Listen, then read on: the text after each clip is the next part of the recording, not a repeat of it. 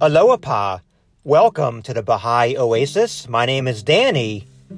Thank you so much for joining me on this 13th day of Baha 178 BE, or Thursday, April 1st, 2021, the Day of Majesty.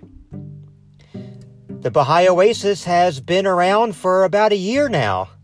Wow, that's amazing. It seems like just yesterday I did my first podcast here. And in case you're brand new to the podcast, we are here twice a week, Monday and Thursday, or the days of perfection and majesty on the Badi calendar, giving you Baha'i writings and prayers, as well as scriptures from some of the other world religions at times. And our podcast does come out Monday and Thursday mornings in the U.S., which is about lunchtime in Europe.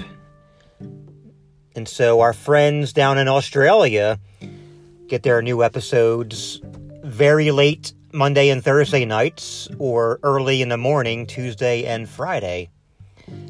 So we are here twice a week. Thank you so much for joining us. And for the next 3 podcasts, I would like to share number 153 from Gleanings from the writings of Baha'u'llah. I was reading paragraphs 6 and 7 today, and I felt inspired to share the entire section. And so rather than do it all in one podcast, I'm dividing it up 3 paragraphs per day.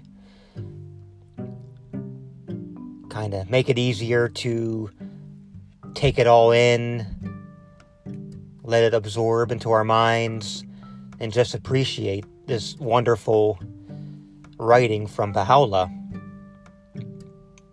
And so, let's get to it. Gleanings, section 153, paragraphs 1, 2, and 3. O banished and faithful friend, quench the thirst of heedlessness with the sanctified waters of my grace, and chase the gloom of remoteness through the morning light of my divine presence. Suffer not the habitation wherein dwelleth my undying love for thee to be destroyed through the tyranny of covetous desires, and overcloud not the beauty of the heavenly youth with the dust of self and passion. Clothe thyself with the essence of righteousness, and let thine heart be afraid of none except God. Obstruct not the luminous spring of thy soul with the thorns and brambles of vain and inordinate affections, and impede not the flow of the living waters that stream from the fountain of thine heart. Set all thy hope in God, and cleave tenaciously to his unfailing mercy. Who else but him can enrich the destitute and deliver the fallen from his abasement?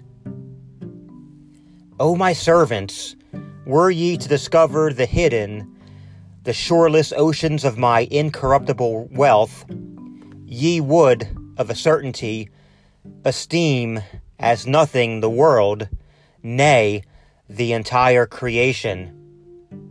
Let the flame of search burn with such fierceness within your hearts as to enable you to attain your supreme and most exalted goal, the station at which ye can draw nigh unto and be united with your best beloved.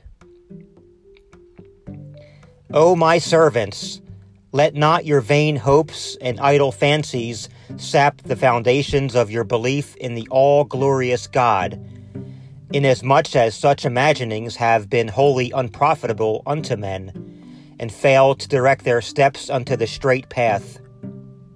Think ye, O my servants, that the hand of my all-encompassing, my overshadowing, and transcendent sovereignty is chained up, that the flow of mine ancient, my ceaseless, and all-pervasive mercy is checked, or that the clouds of my sublime and unsurpassed favors have ceased to rain their gifts upon men? Can ye imagine that the wondrous works that have proclaimed my divine and resistless power are withdrawn, or that the potency of my will and purpose hath been deterred from directing the destinies of mankind? If it be not so, wherefore, then, have ye striven to prevent the deathless beauty of my sacred and gracious countenance from being unveiled to men's eyes? Why have ye struggled to hinder the manifestation of the Almighty and all-glorious Being from shedding the radiance of His revelation upon the earth? Were ye to be fair in your judgment, ye would readily recognize how the realities of all created things are inebriated with the joy of this new and wondrous revelation, how all the atoms of the earth have been illuminated through the brightness of its glory. Vain and wretched is that which ye have imagined, and still imagine.